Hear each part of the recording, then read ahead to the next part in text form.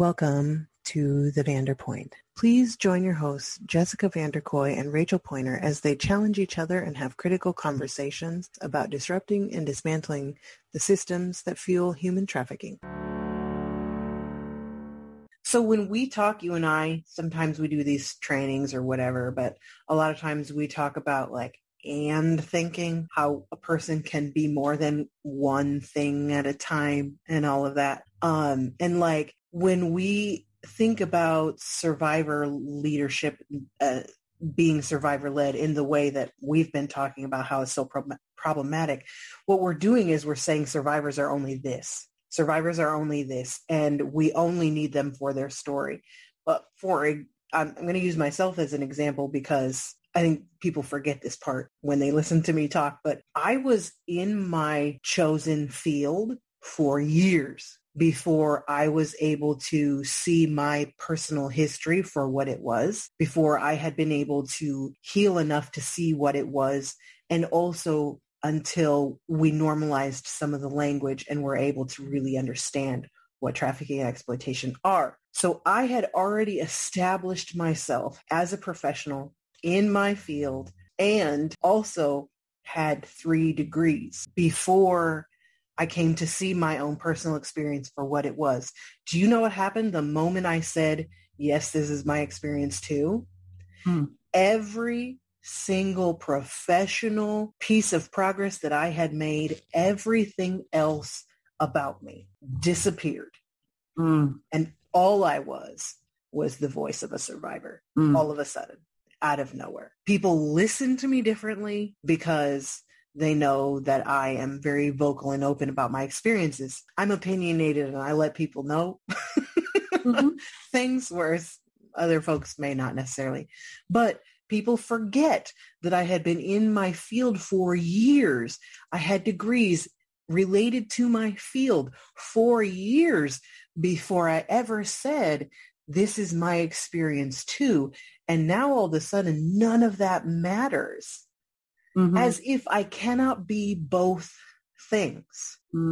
As if the fact that I was victimized in that way and lived through it was so much that it erased every personal gain I had made.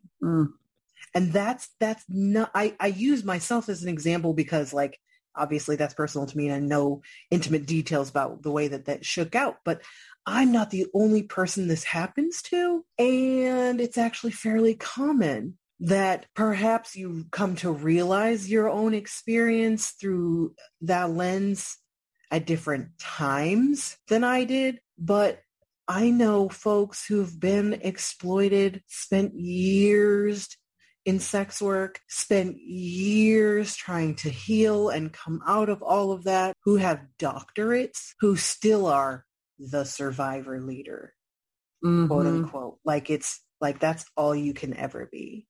So there's this piece where I can only be this one thing, that something that happened to me. So once again, it's not about me. I don't actually matter. And that's the message that gets sent. You say it's survivor-led. Okay, what's that mean? And when you're thinking about things being survivor-led, are you really talking about and thinking about survivors in all of the ways that we show up? Because I guarantee you there are survivors of specifically trafficking and exploitation that are working in the organizations that we have worked with, who will never say out loud because they know the moment that they do, that's all they will be. And that is so wrong. And that's a whole nother level of things that piss me off. But it's there are so many pieces that come into play around that. We are more than one thing. As a human being, I am a multitude of things. And the fact that I experienced victimization and I lived through it to tell the tale, that should not be the only thing I'm known for. And that shouldn't be the only reason you want my stamp of approval either. Yeah. I digress. No, I think it's perfect. I think it's, I'm curious. This is, we talked about how then there's a plan and then there's what happens. this is what happens because this is not planned. I'm curious if we do that with other types of personal experience outside of, I'm thinking about, so in some ways, similar tale, I had degrees, worked in a field, then started doing some speaking around being in foster care and my adoption story. And I never felt that way. I never felt like my experience as a foster child or my experience as an adoptive parent ever overrode my degrees and professional experience that I was having. I cannot connect with that at all. I absolutely see it happen, believe you, know it happens, and how awful it is to sort of diminish accomplishments, right? Because that's the other thing is it's making you singular, making you flat, right? One dimensional. Yeah. But it's also then by default, do you start to overcompensate for the other pieces, right? It's no, wait, hey, hang on. I have a degree. Hey, no, I've actually worked 15 years with children. Yes. and that it creates this, inner turmoil. But I'm thinking about other people I know who use their lived experience to impact the lives of others, and whether or not this. Am I asking the right question? Do you get what I'm saying? Yeah, does this feel like it's our country and society's deal with sex that changes this? Because even survivors of domestic violence, right? Maybe we do. I don't know. I don't know that I know enough about to have this full conversation. I just know that in my experience around foster care and adoption, I didn't ever feel like my experience overrode my education or my professionalism or my experience.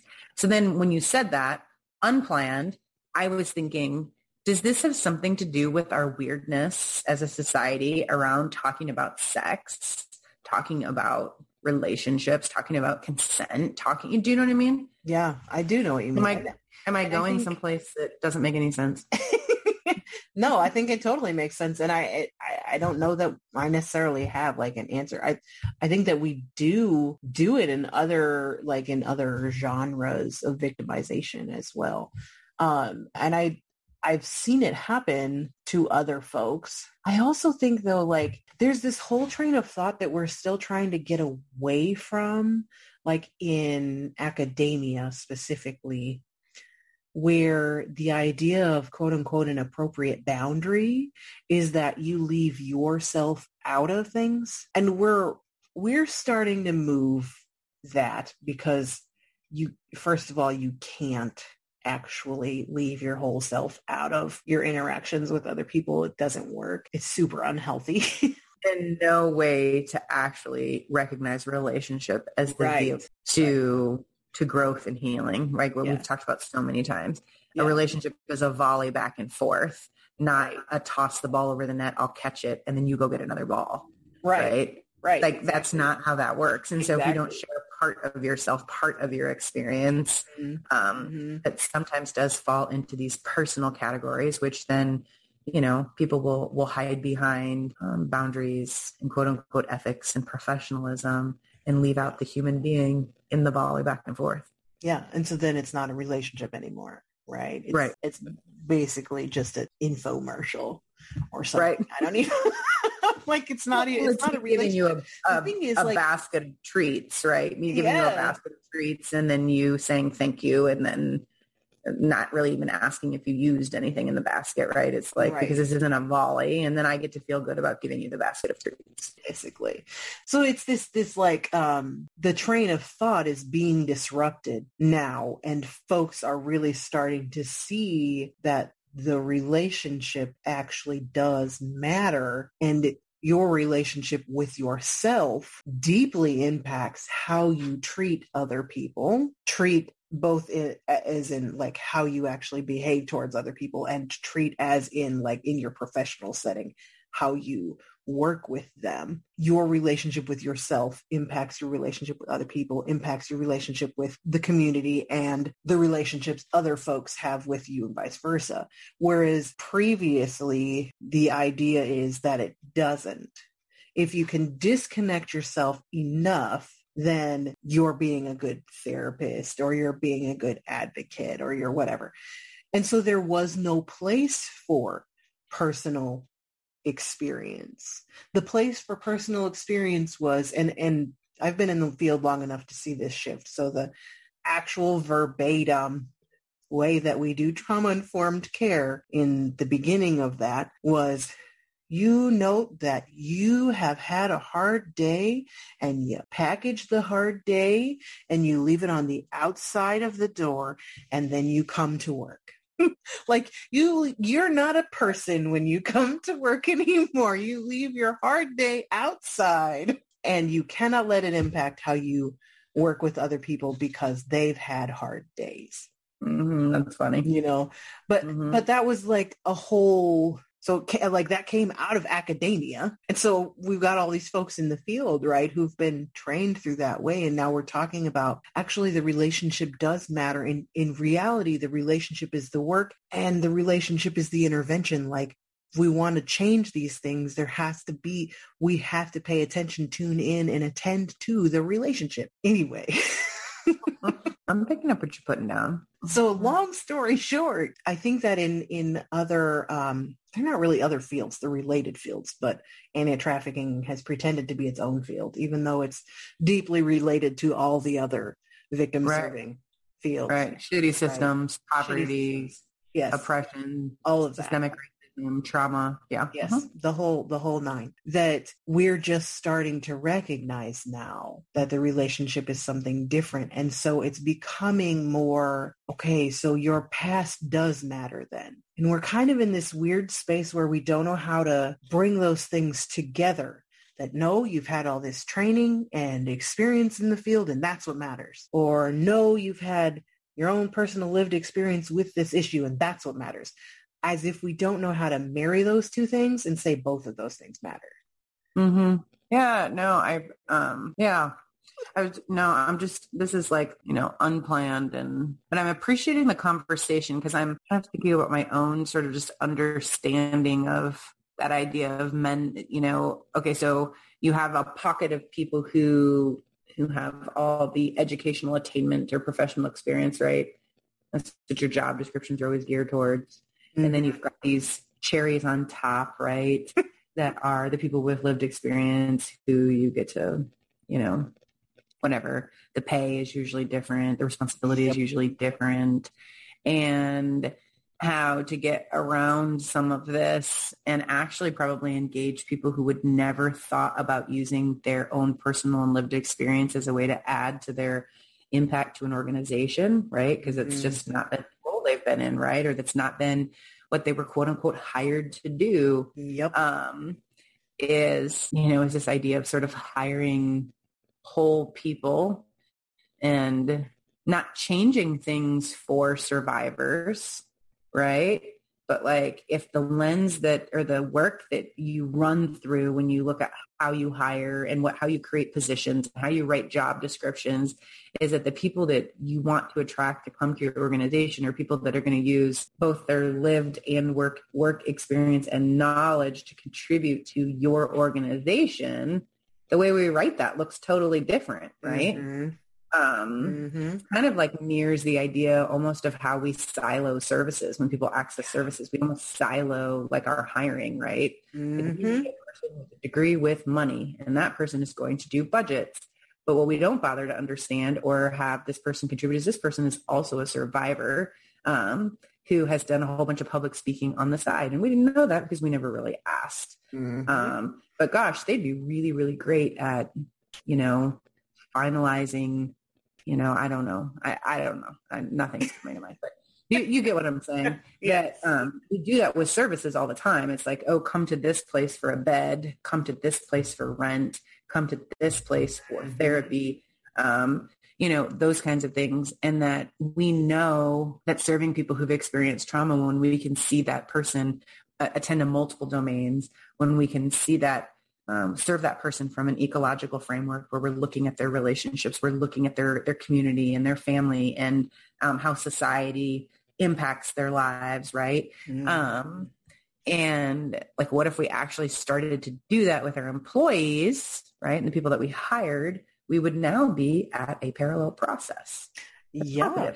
Isn't it weird how it all Yeah. kind of mirrors and mimics and like the good, the bad, and the ugly? Like, Yeah. there's a pattern there. Yeah. So like hire people, play to their strengths, give them some directed kind of responsibility based on what position they applied for, right? But like have that wiggle room. Same kind of mirroring when we look at building programs for survivors.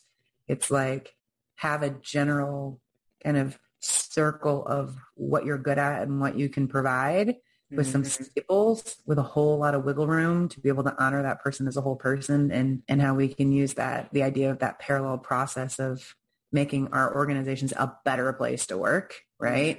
Having greater impact because we're seeing the entire person, not just the survivor or not just the UNO grad, right? And separating those. Yeah. And like, I think we've just solved like 100 problems literally in just this conversation. Because we're good like that. And some things, what is it? What did you say? I love this quote. I'm going to start using it. There are things that are planned, and then there's things that happen. Yes. So that just happened. Unplanned. So maybe a little messy, but that's kind of what I like about us. Yes. You it's know? a beautiful thing. It's beautiful, beautiful. Honest and organic and unknowing at times, but I feel like we just kind of weeded through a little bit. Through a bunch of stuff. Yeah. Also, random aside, but so totally related. Like, can we stop just focusing on the small fries? Like, can we talk about like how we influence funders? Because funders are problematic on a whole different level. And the way that we do grants, the way that grants end up going out into the universe and people end up picking up the money and doing whatever with them is so problematic. Like we encounter so many of these issues with organizations because they're either chasing after a grant or are funded by grants, so they have to figure out how to live within this little box. And I don't know that there's a lot of pushback on funders to say, hey, you need to be paying attention to how this actually works. Of course, then we have to talk about philanthropy, and that's a whole other issue that's super, super, super messed up. Yeah, that is messy. Yeah, it's super messy.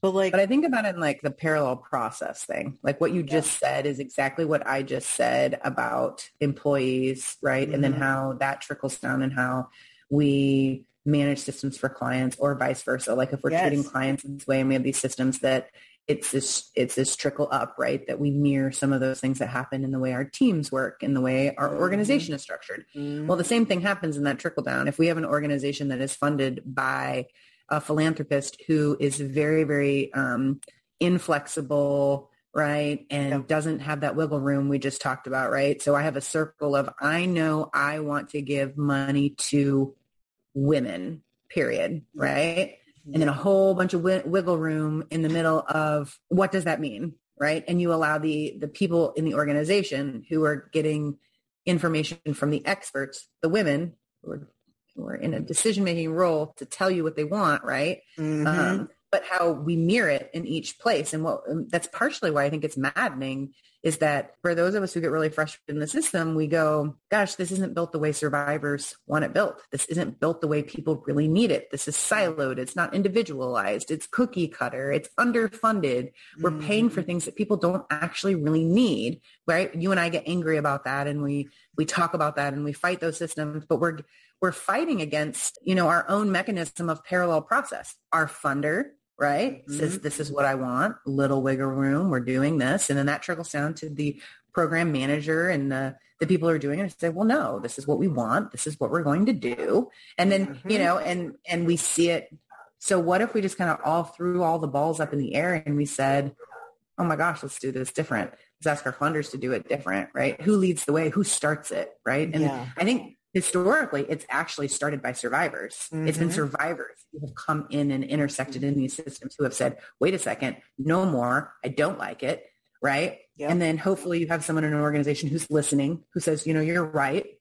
And then as opposed to, but what if this was led by some different people? What if this was led by the funders? What if this was led by the CEO, as opposed to, it does feel like organizations who make these big changes, it's a survivor that came through.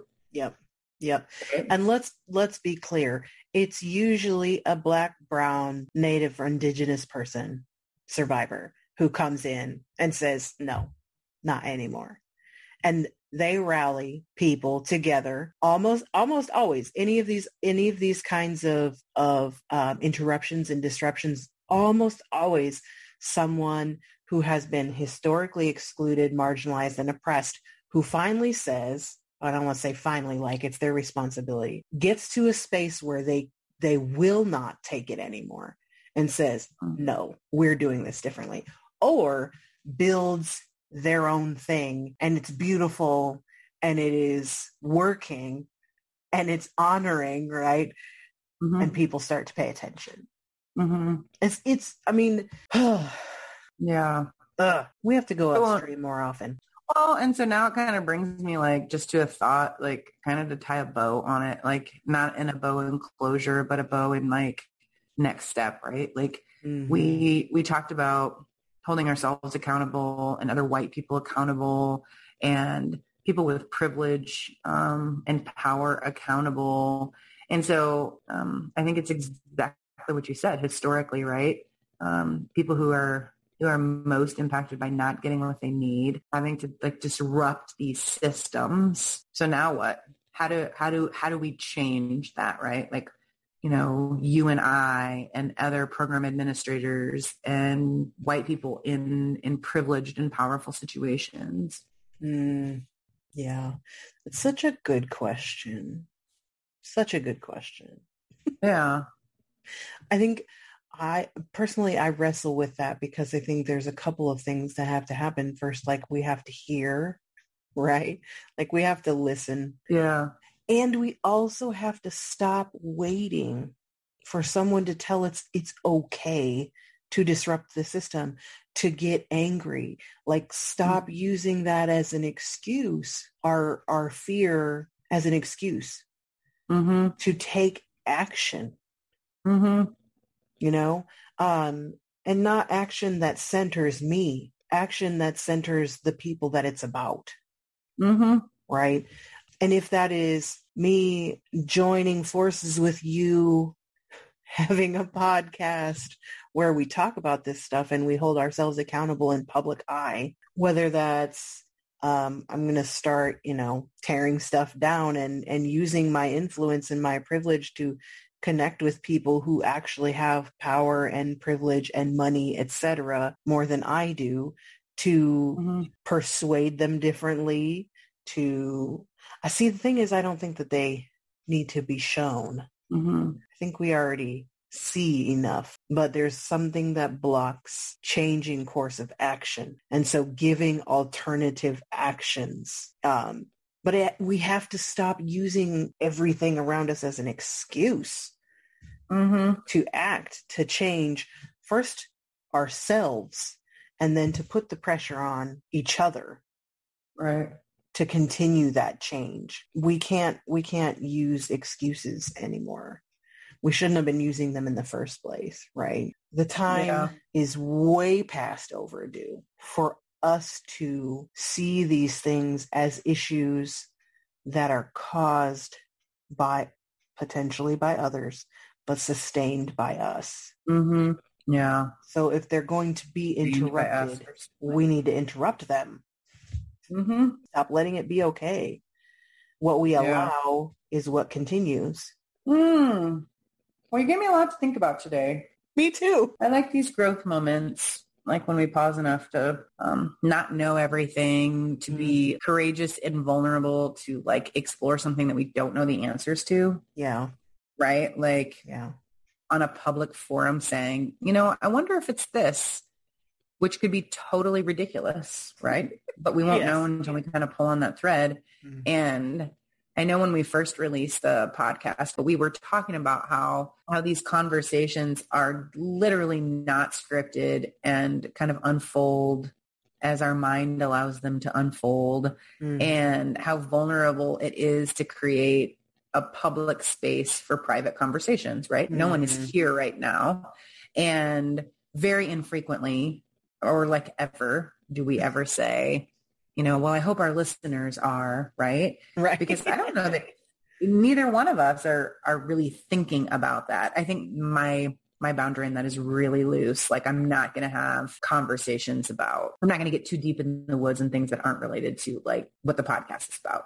And that's like my boundary in like what I talk about on here. Like don't go down parenting lessons or like presidential elections right now. Right. Like this is not what this podcast is about, right? Right. So, but in how there is just that vulnerability piece that happens. And I feel like that kind of happened today. I know it did for me. So we learned something. Yes. Yay. This is us having a conversation with each other. And sometimes we're challenging each other, but sometimes we're kind of challenging ourselves also. And I think like that's part of the process, right? Thank you for witnessing today's conversation on The Vanderpoint. Jessica and Rachel hope you will join them next time as they continue engaging in this critical work.